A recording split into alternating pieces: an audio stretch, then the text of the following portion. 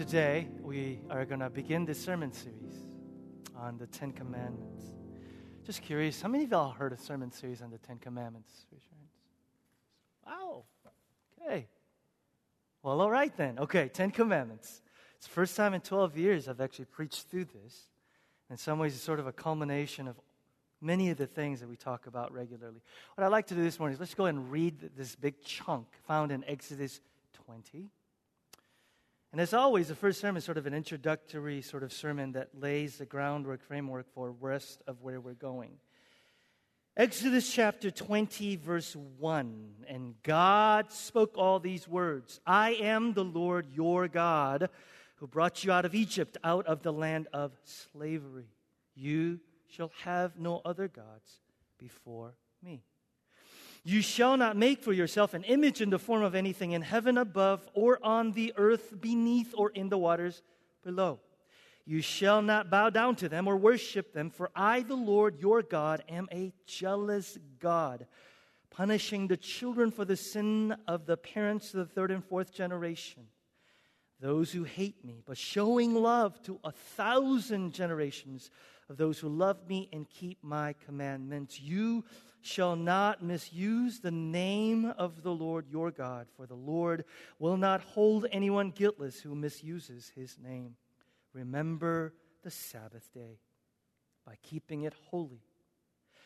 6 days you shall labor and do all your work, but on the seventh day it's a day of Sabbath to the Lord your God. On it you shall not do any work, neither you nor your son or daughter, nor your male or female servant, nor your animals, nor any foreigner residing in your towns. Verse 11, for in 6 days the Lord made the heavens and the earth, the sea, and all that is in them, but he rested on the seventh day. Therefore, the Lord blessed the Sabbath day and made it holy. Verse 12, honor your father and your mother, so that you may live long in the land the Lord your God is giving you. Verse 13, you shall not murder, you shall not commit adultery, you shall not steal, you shall not give false testimony against your neighbor. Verse 17, you shall not covet your neighbor's house. You shall not covet your neighbor's wife, or his male or female servant, his ox or donkey, or anything that belongs to your neighbor. This is the word of God. You've heard me say this a lot in our church, and we talk about this a lot. There is this widespread, I would almost say universal assumption, idea in the world that goes something like this, that there is a God who is good, and we are not so good. In order for us to be accepted by this God, be loved by this God, get in on this God, gain credibility with this God, we have to be good. There is this mentality out in the world, and I overheard this conversation again, sitting in a coffee shop as two people were talking about religions of the world.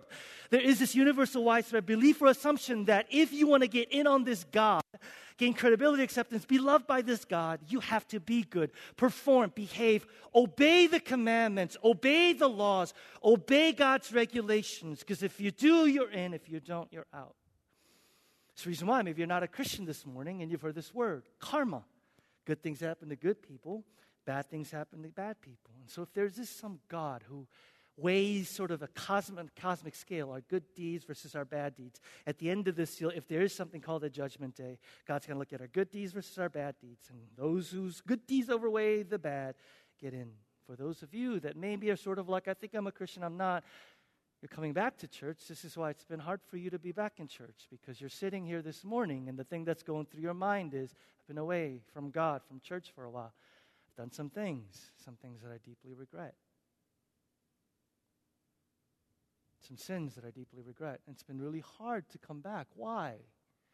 Because something inside of you says, in order for me to come back to church accepted by God, I got to sort of sanitize, got to clean up, got to take care of some things and get myself straight so that when I come back to church, God will say, oh, good, you've cleaned yourself a little bit. Now I could accept you.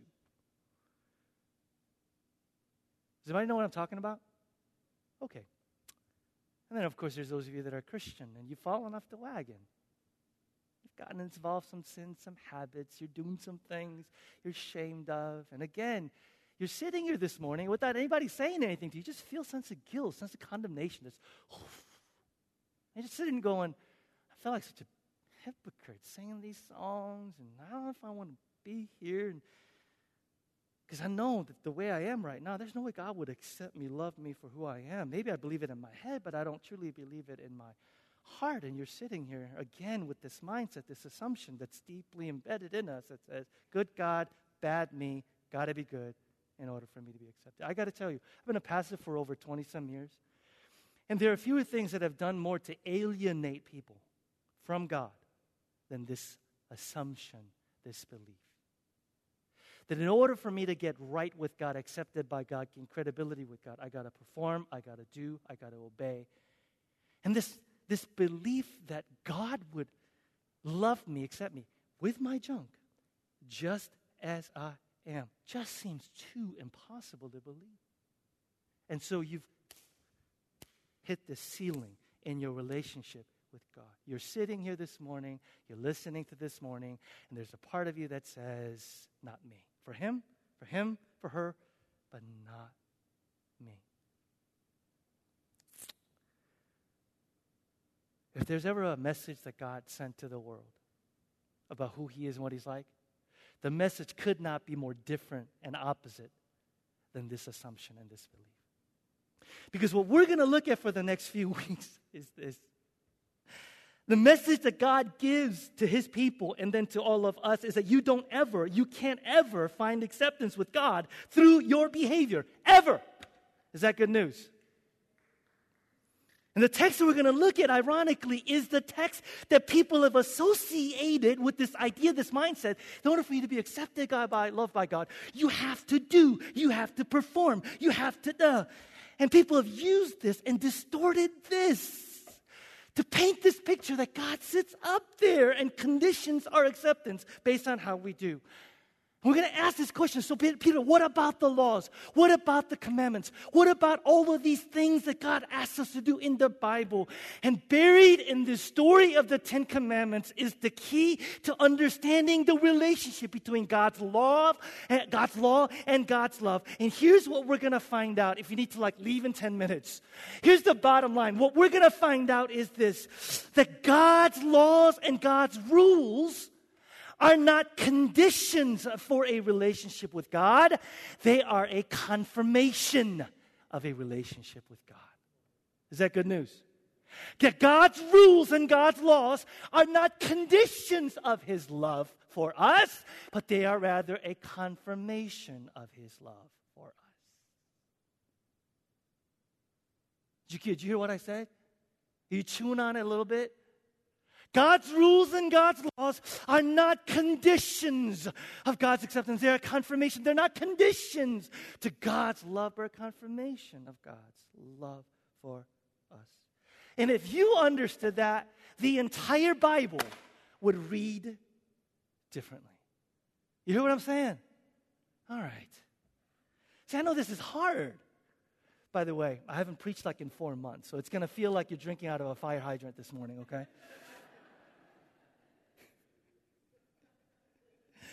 Exodus 20. The year is 1400 BC. But 3 months prior to Exodus 20. And that's so good to see you this morning. You know, as I was preparing this sermon, I thought about you.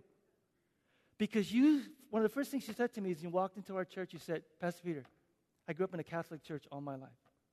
And none of this made sense. Because the idea I have, do you remember? There's a God who sits there, who judges me based on how I do or don't do. Is when I walked into this church, I heard about this God who loved me and died for me and accepted me as I am. Do you remember that conversation? It's vivid in my mind. You know why? Because you're not the only one that said that to me. There are people sitting out there, grew up in good Christian churches. And you guys wonder why I'm so passionate about this stuff. Prior to this moment, 3 months before, Israel had been in slavery. Little Sunday school lesson. For how many years in Egypt? 400 years. They've been in slavery for 400 years. Do you remember who it began with? It began with a guy named Father Abraham had many sons.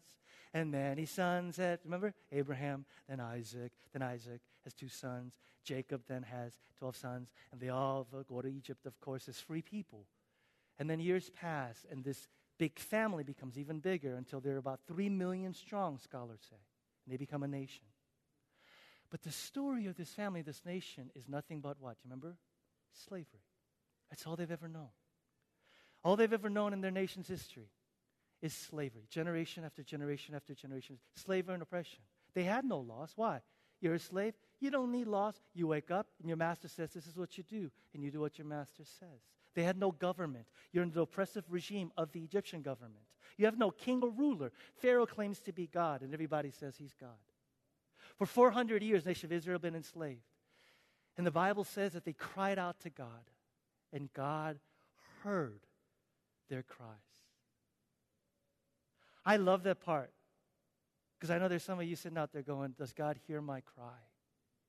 Does God hear my prayers? Nation of Israel. That's exactly where you were. And God heard his prayers. And he sends a deliverer by the name of Moses. And Moses comes. And God uses him powerful. We'll come back in a little bit. He delivers them. And 3 months later, they are sitting in Mount Sinai. And Moses is about to receive the law from God.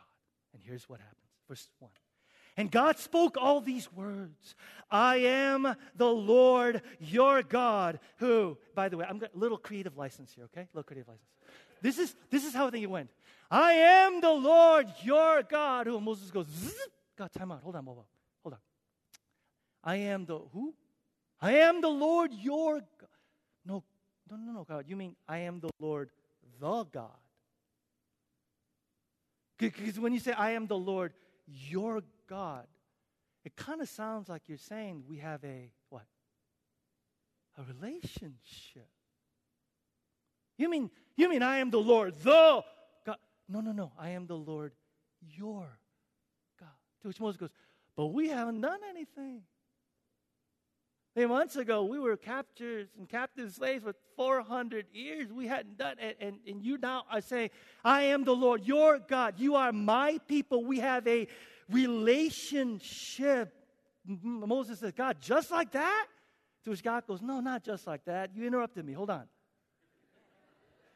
I am the Lord. I told you I was going to create a license. Your God.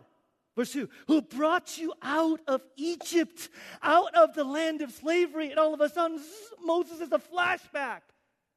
For 400 years, the nation of Israel had been enslaved by Egypt.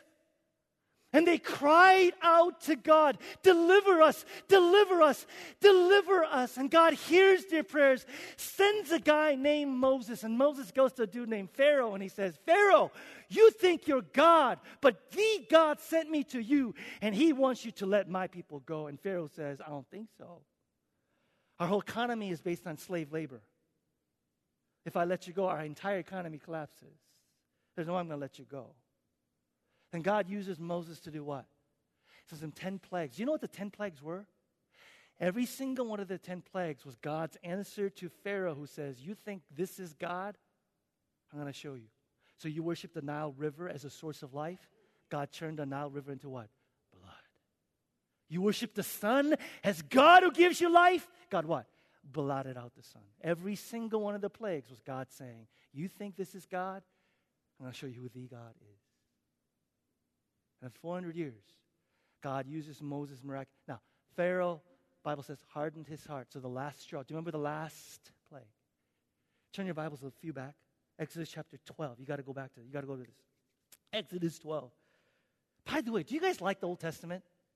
I love the Old Testament. I love the blood, the guts, the violence. I love it all. I love it all. What's that?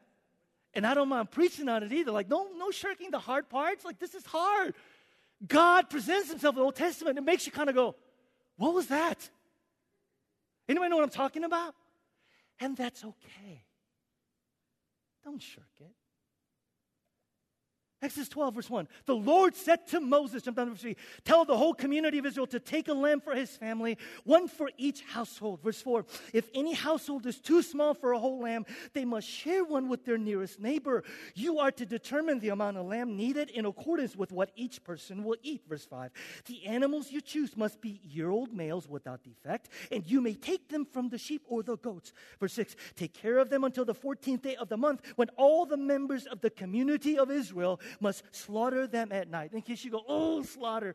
That's like talking on their cell phone for them, okay? They did it all the time. The sacrificial thing was a part of who they were. Verse 7. Then they are to take some of the blood and put it on the sides and tops of the door frames of the houses where they eat the lambs. Now, you got to understand. When the Israelites are hearing it for the first time, do you think their response was, oh, great, makes perfect sense? What do you think they did? Like, what? Come again? What? Slaughter, take the blood, and put it on the doorposts. What? And then God says, jump down to verse 12. Because on that same night, I will pass through Egypt and strike down every firstborn of both people and animals. And I will bring judgment on all the gods of Egypt. I am the Lord. Verse 13, the blood will be a sign for you on the houses where you are. And when I see the blood, I will what? Pass over you. No destructive plague will touch you when I strike Egypt. What was God saying? What was God saying to the nation of Israel? One word. Trust. I need you to trust me. I know this doesn't make much sense. I'm going to ask you to do this one thing, listen carefully, as an evidence of your trust and confidence in me. Take that blood, put it on the doorpost, and when I come and judge the gods of Egypt, I will pass over. I know it doesn't make much sense, but it's an evidence of your trust in me. Put the blood on your, why? And this is the key. Listen, because God was saying here, I don't want to just be your lawgiver. I want to be your Savior. I want to be your rescuer. I want to be your deliverer. I want to come down, you all need to hear this, on your greatest point of need. And not just give you law, but rescue, deliver, save. And 3 months later, Moses standing on Mount Sinai, and God says, I am the Lord. Say with me, what? Your God, who delivered you out of slavery in Egypt. And even thick-headed Moses, it's beginning to get through. And he realizes we are not here to get in on this relationship with God. We are here because what? We are already in. We are not here to establish a relationship with God. We are here because what? By the blood on the doorpost, a relationship has already been what? Sealed. What'd you do, Moses? Trust? Why are you here? I don't know why we're here. That's why we're here. You're here so you can tell us what to do. And God says, the one thing I need you to do to enter into this relationship, trust. Does this make any sense to you? Let me ask you this. How would the commandments, we're going to get into this, read differently if you and I understood that God was, as He's about to give the law, saying to them, you're not here to get in, you're already in. You're not here to establish a relationship well established. You're not here to be accepted by me by doing these things. You've already been accepted. Now do this. How would that change how we read the commandments? Talk to me. How would that change?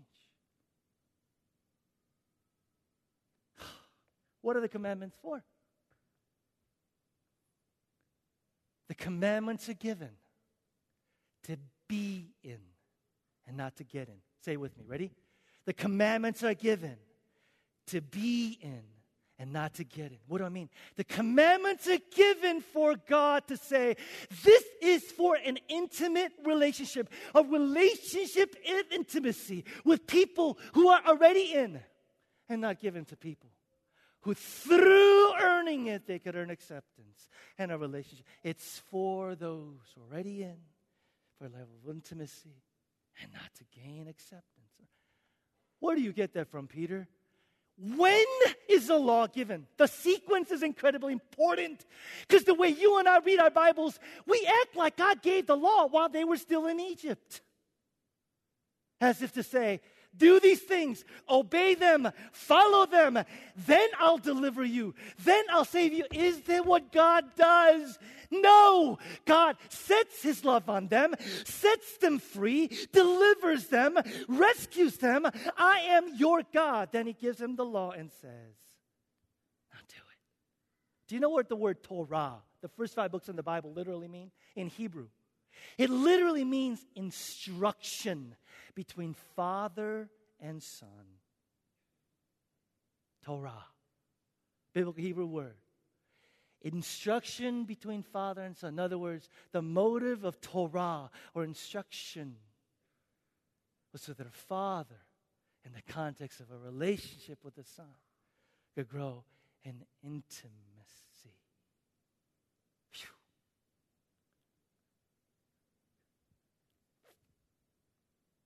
Church, is this good news? God doesn't come to the children of Israel and say, here's the law, obey it, receive it. Then I'll deliver you. God delivers them, sets His love on them, then gives them the law. Right in the midst of the giving and receiving 10 commandments, to me, is the greatest story you will ever hear. And frankly, it's the greatest story your non-Christian friends and your Christian friends who walked away from church need to hear. That a relationship with God is not predicated on keeping the rules. He established a relationship with His people before they even knew what the rules were. Sierra, is this good news? Girl, I'm telling you, I don't know why this doesn't resonate more with more of us. God doesn't say your relationship with Him predicated on keeping the rules. He establishes a relationship before they even know what the rules are. And God is saying in no uncertain terms, I have chosen for myself a people, not because of what they've done or performed, but simply because they trusted me.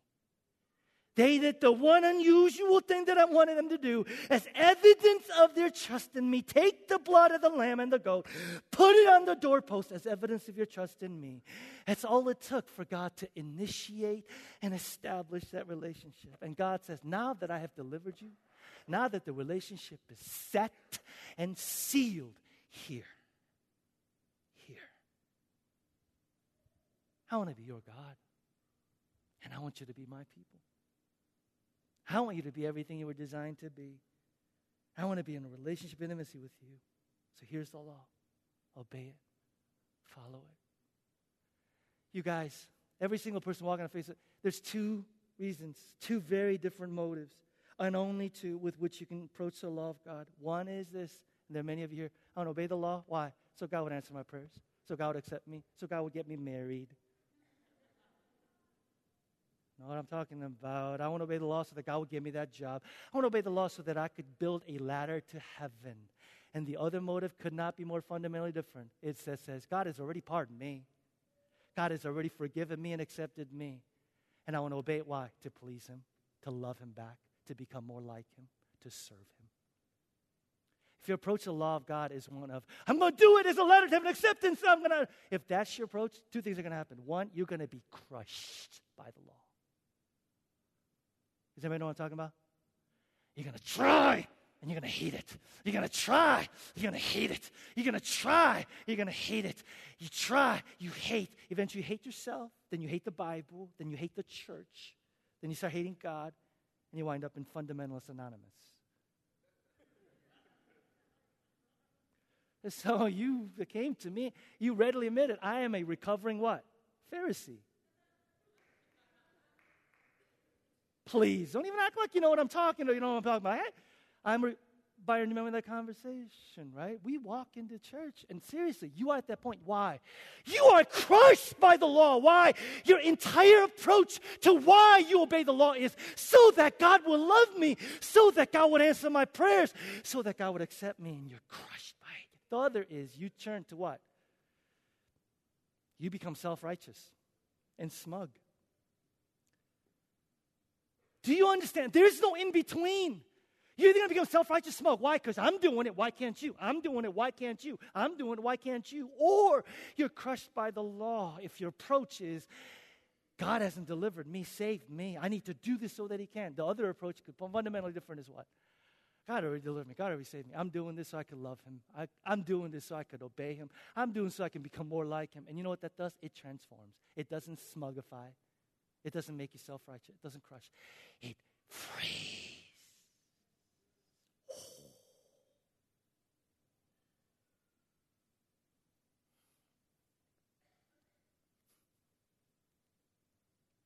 This is so powerful to me. To actually think God already loves me through Jesus. That's settled. And the way that I approach the commandments and the laws is I'm going to do this to love him back. My acceptance is already settled. I want to become more like him. His love for me is settled. That's settled. I do this to resemble him. And that transforms. It doesn't harden. It doesn't make you self-righteous. Can we all agree we don't need any more self-righteous, smug Christians in the world? Can we all agree to that? Well, how do you get there? What's your approach to the law?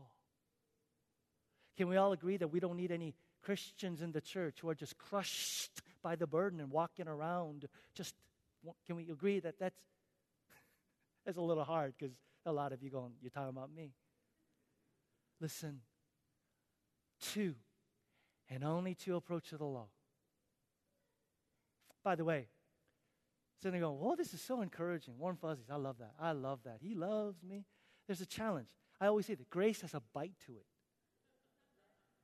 Grace has a bite to it. Don't understand God's grace as, oh, that's just so warm fuzzy. No, grace is, what do I mean? What do I mean? The wonderful thing and beautiful thing about the Bible, Christianity, is that God says he's a person, and we could have a personal relationship with him. The thing about impersonal objects is that your relationship with an impersonal object, they don't make any demands on you. They don't make any claims on you. A relationship with an impersonal object, they ask nothing of you. By the way, some of you are in relationships where it's as if you're in a relationship with an impersonal object. If you're in one of those, you need to get the heck out as soon as possible. But the thing about relationship is a living, breathing human being who loves you is that they make claims on you, don't they? They make demands on you. What do I mean? Simply put, a personal relationship is impossible without commands. Here's the thing, though. When you're deeply in love, they don't seem like commands. They don't seem like demands. They don't seem like claims, right, Laura? Right, Pradeep? You sit there and go, I already know what she wants. I don't. Or maybe he doesn't.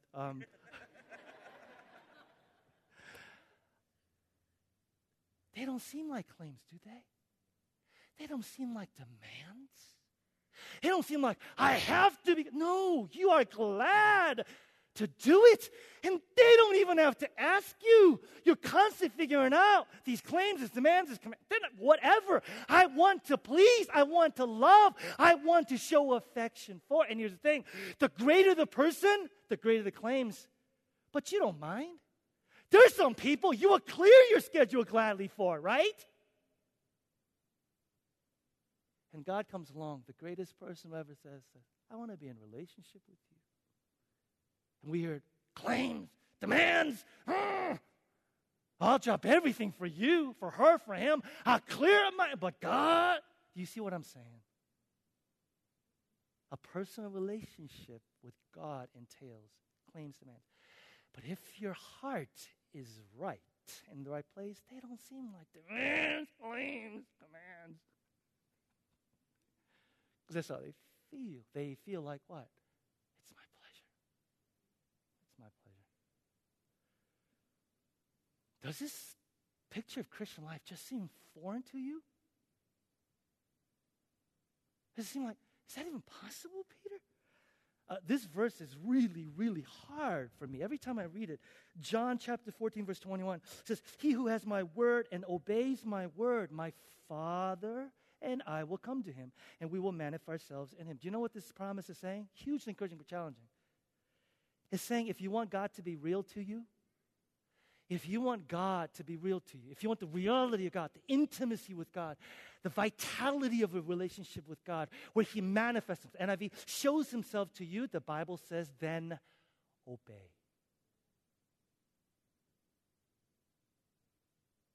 Obey. For many of us, reason why God is not real to us, reason why intimacy with God is fleeting or non-existent. Reason why closeness with God is something that we just hear about but never encounter. It could be we are not obeying.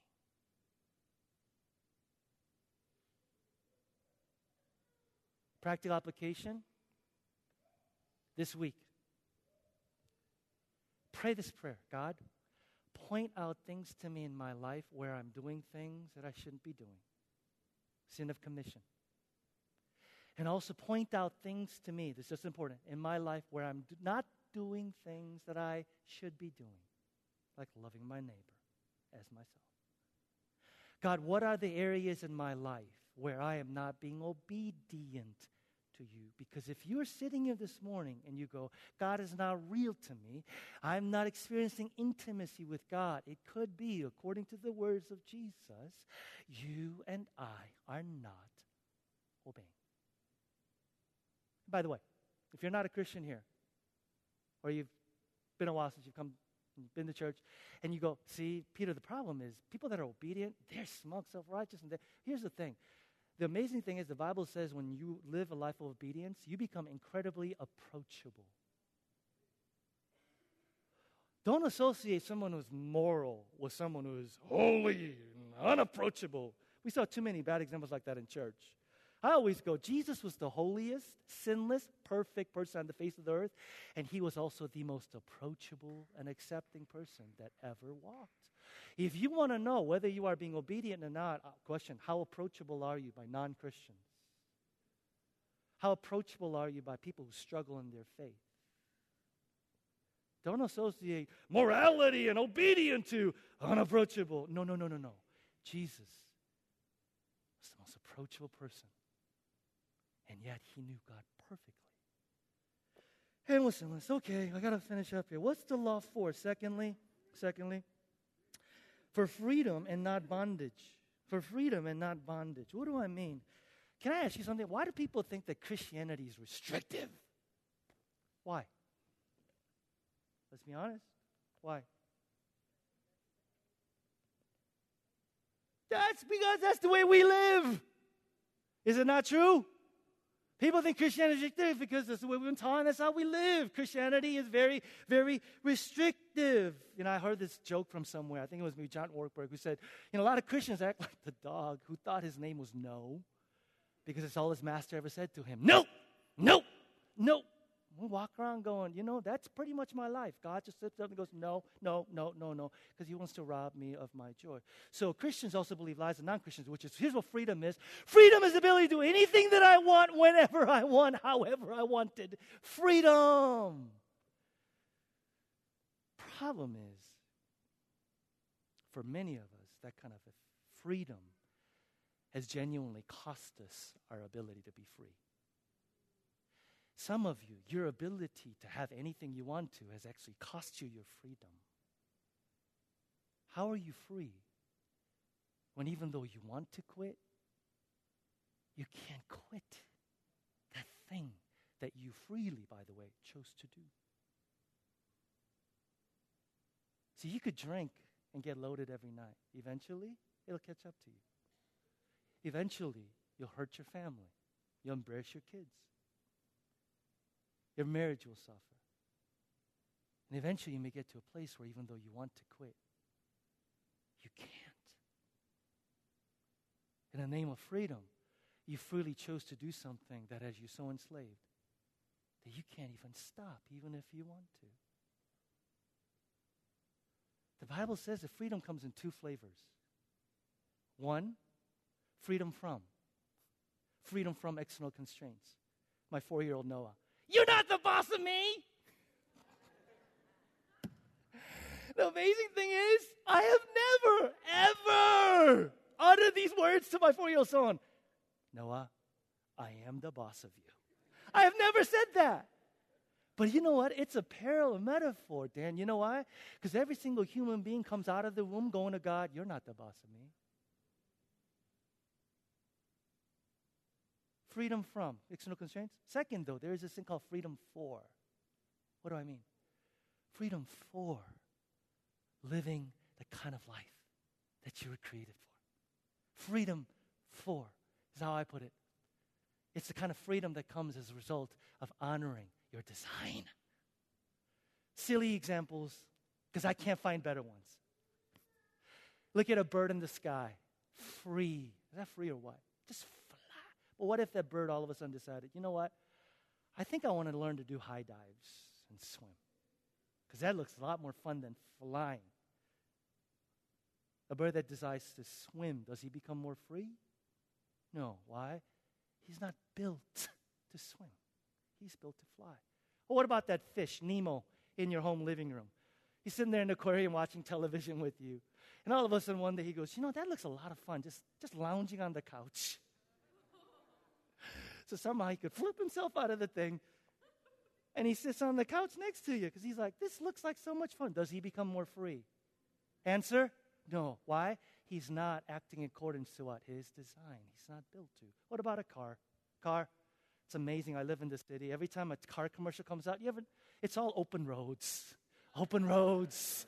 Open roads. I'm like, can somebody make a car commercial for someone who lives in Chicago, right? It's all open roads. People get in the way, wind in the way, whatever. Just nobody, though, likes doing maintenance on their car. Anybody love doing maintenance? I hate doing maintenance. But the car comes with something called a car owner's manual. And the manual, it says what? Change your engine oil. Check your brakes. Do it well. Do it properly. Why? Because if you don't, here's the thing.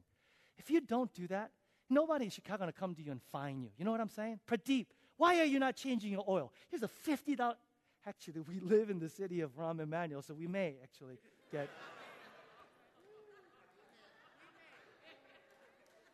Oh my God. Oh my God. Oh my God. No. Oh my God.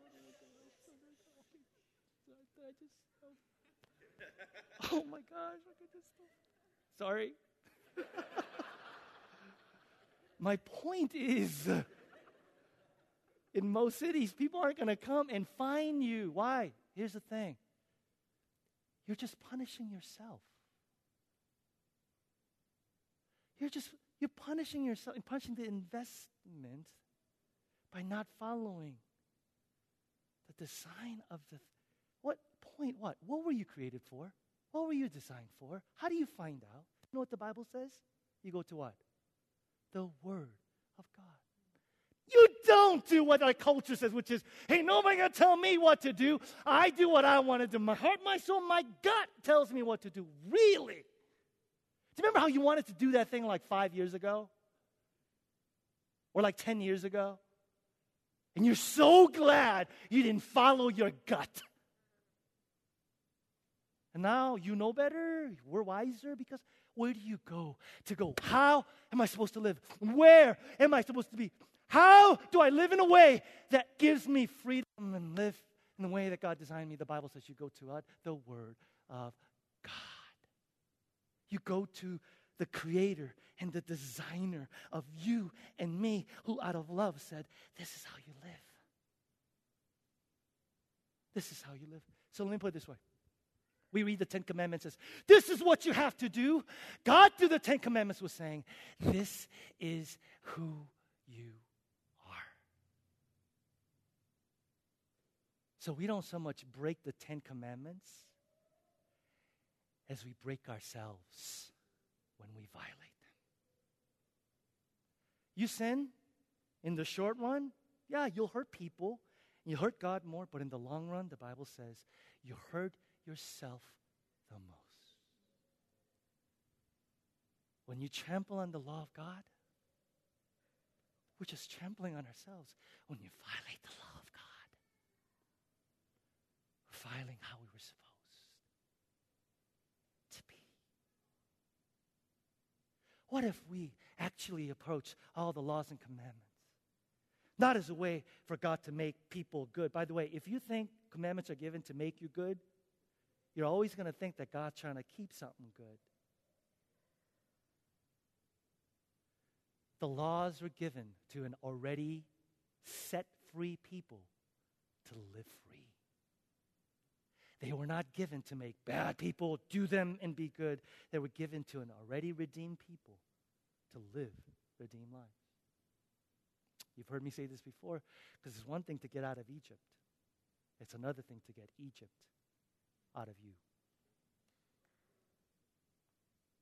Because we all have habits from Egypt, don't we? Oh, yes, we do. What's yours? What's mine?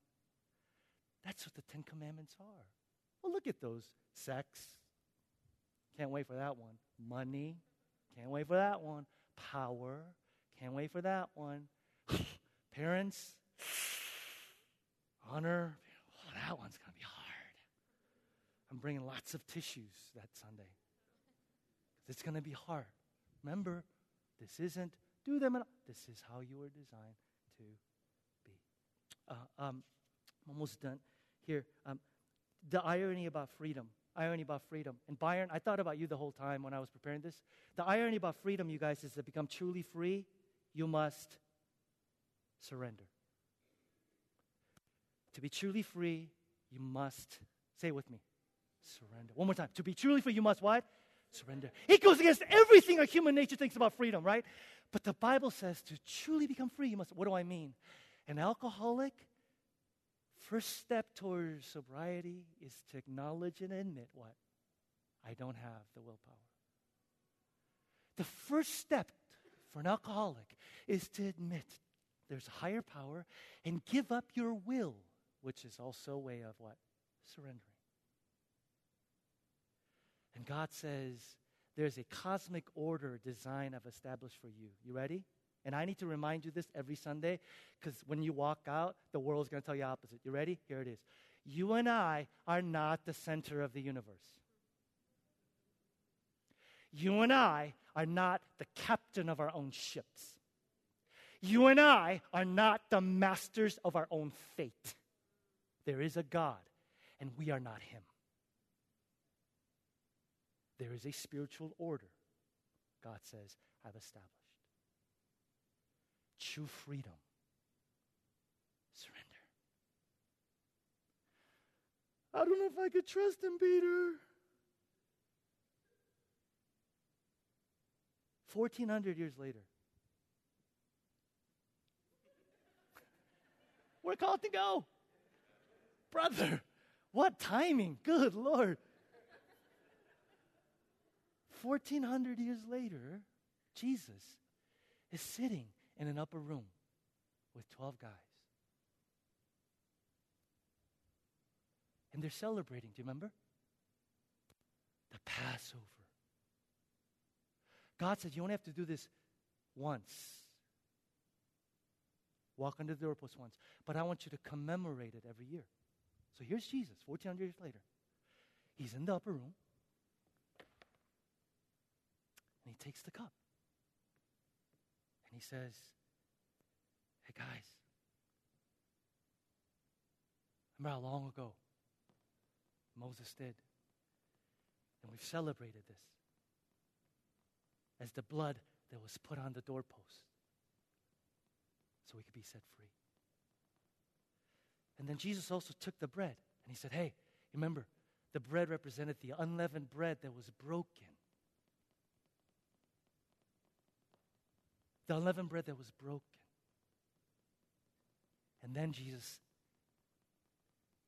shocked them all. Because he took the cup and he said, but tonight, it's different. Tonight, we are not going to celebrate the blood that was put on the doorpost for a nation. Tonight, we are going to celebrate blood that will be shed a few years from now for sins of all humanity. Tonight, we are not going to celebrate the breaking of the unleavened bread that signified the Israelites being set free. Tonight, we are going to celebrate what in a few hours will be my body that will be broken for the sins of not just a nation, but the whole world.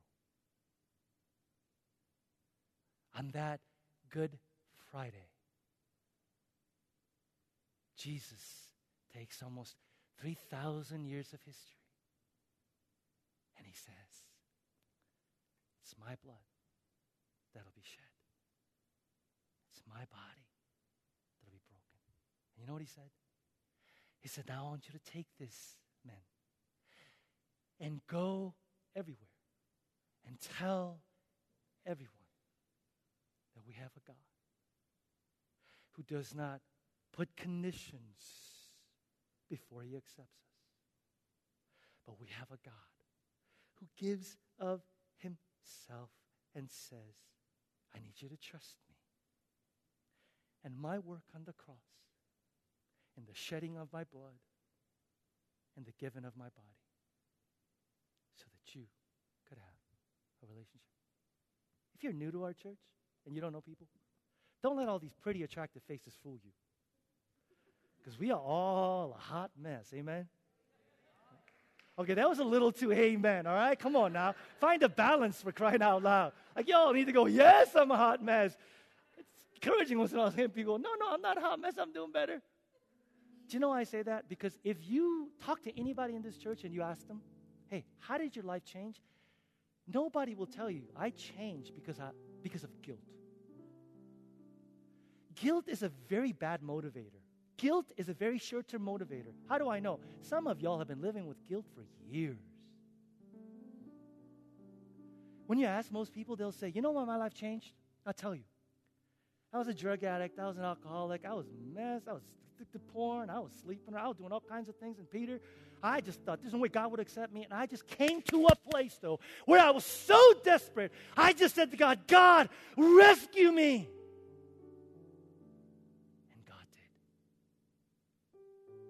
Just like that. Dude, what you mean just like that? Like I had nothing to give. And you'll hear story after story after story of men and women in our church who said, I came to that place where I realized God didn't put conditions before me. He just asked to trust in his work. Do you know why God does that? Because he knows what you and I know. Parents, this is good parenting advice. Relationship without rules results in rebellion. Will rule with that relationship results in rebellion. God knows. That's why some of you, you've resisted God, resisted church, resisted anything remotely to do with Christianity. Why? Because your perception is rules and conditions and rules and conditions. I don't even know this God, but if I do, I got to do that. And you're like, no. And God says, I didn't say that. I didn't give that. I never even inferred it. I gave of my son to enter into a relationship with you. Then in that context, because I want you to be all that you were designed to be, said, here.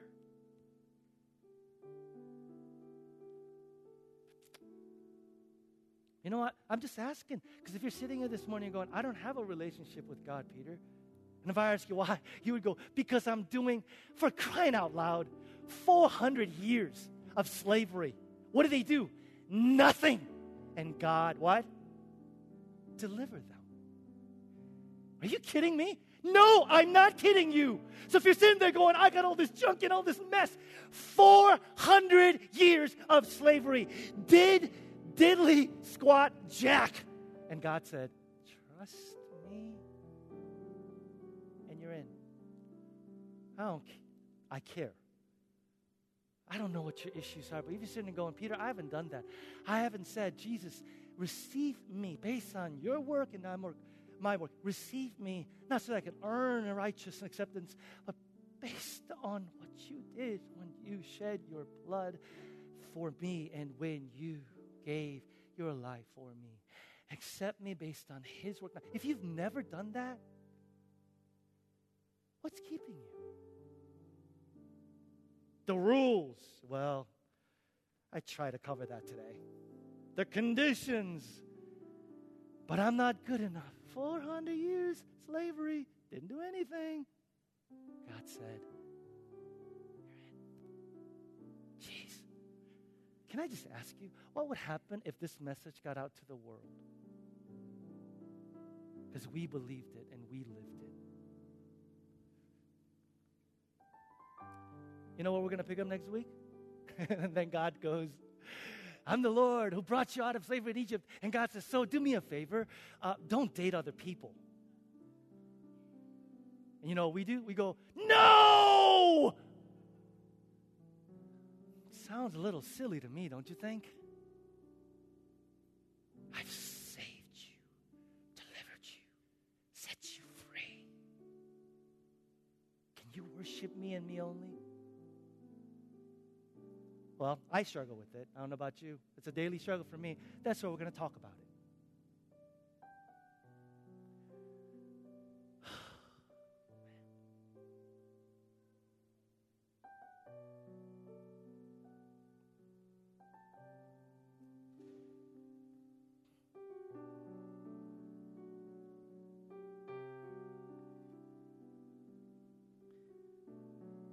Hopefully every time we do communion now, for some of us, it'll be a radically different experience. Yep, it goes all the way back to Exodus.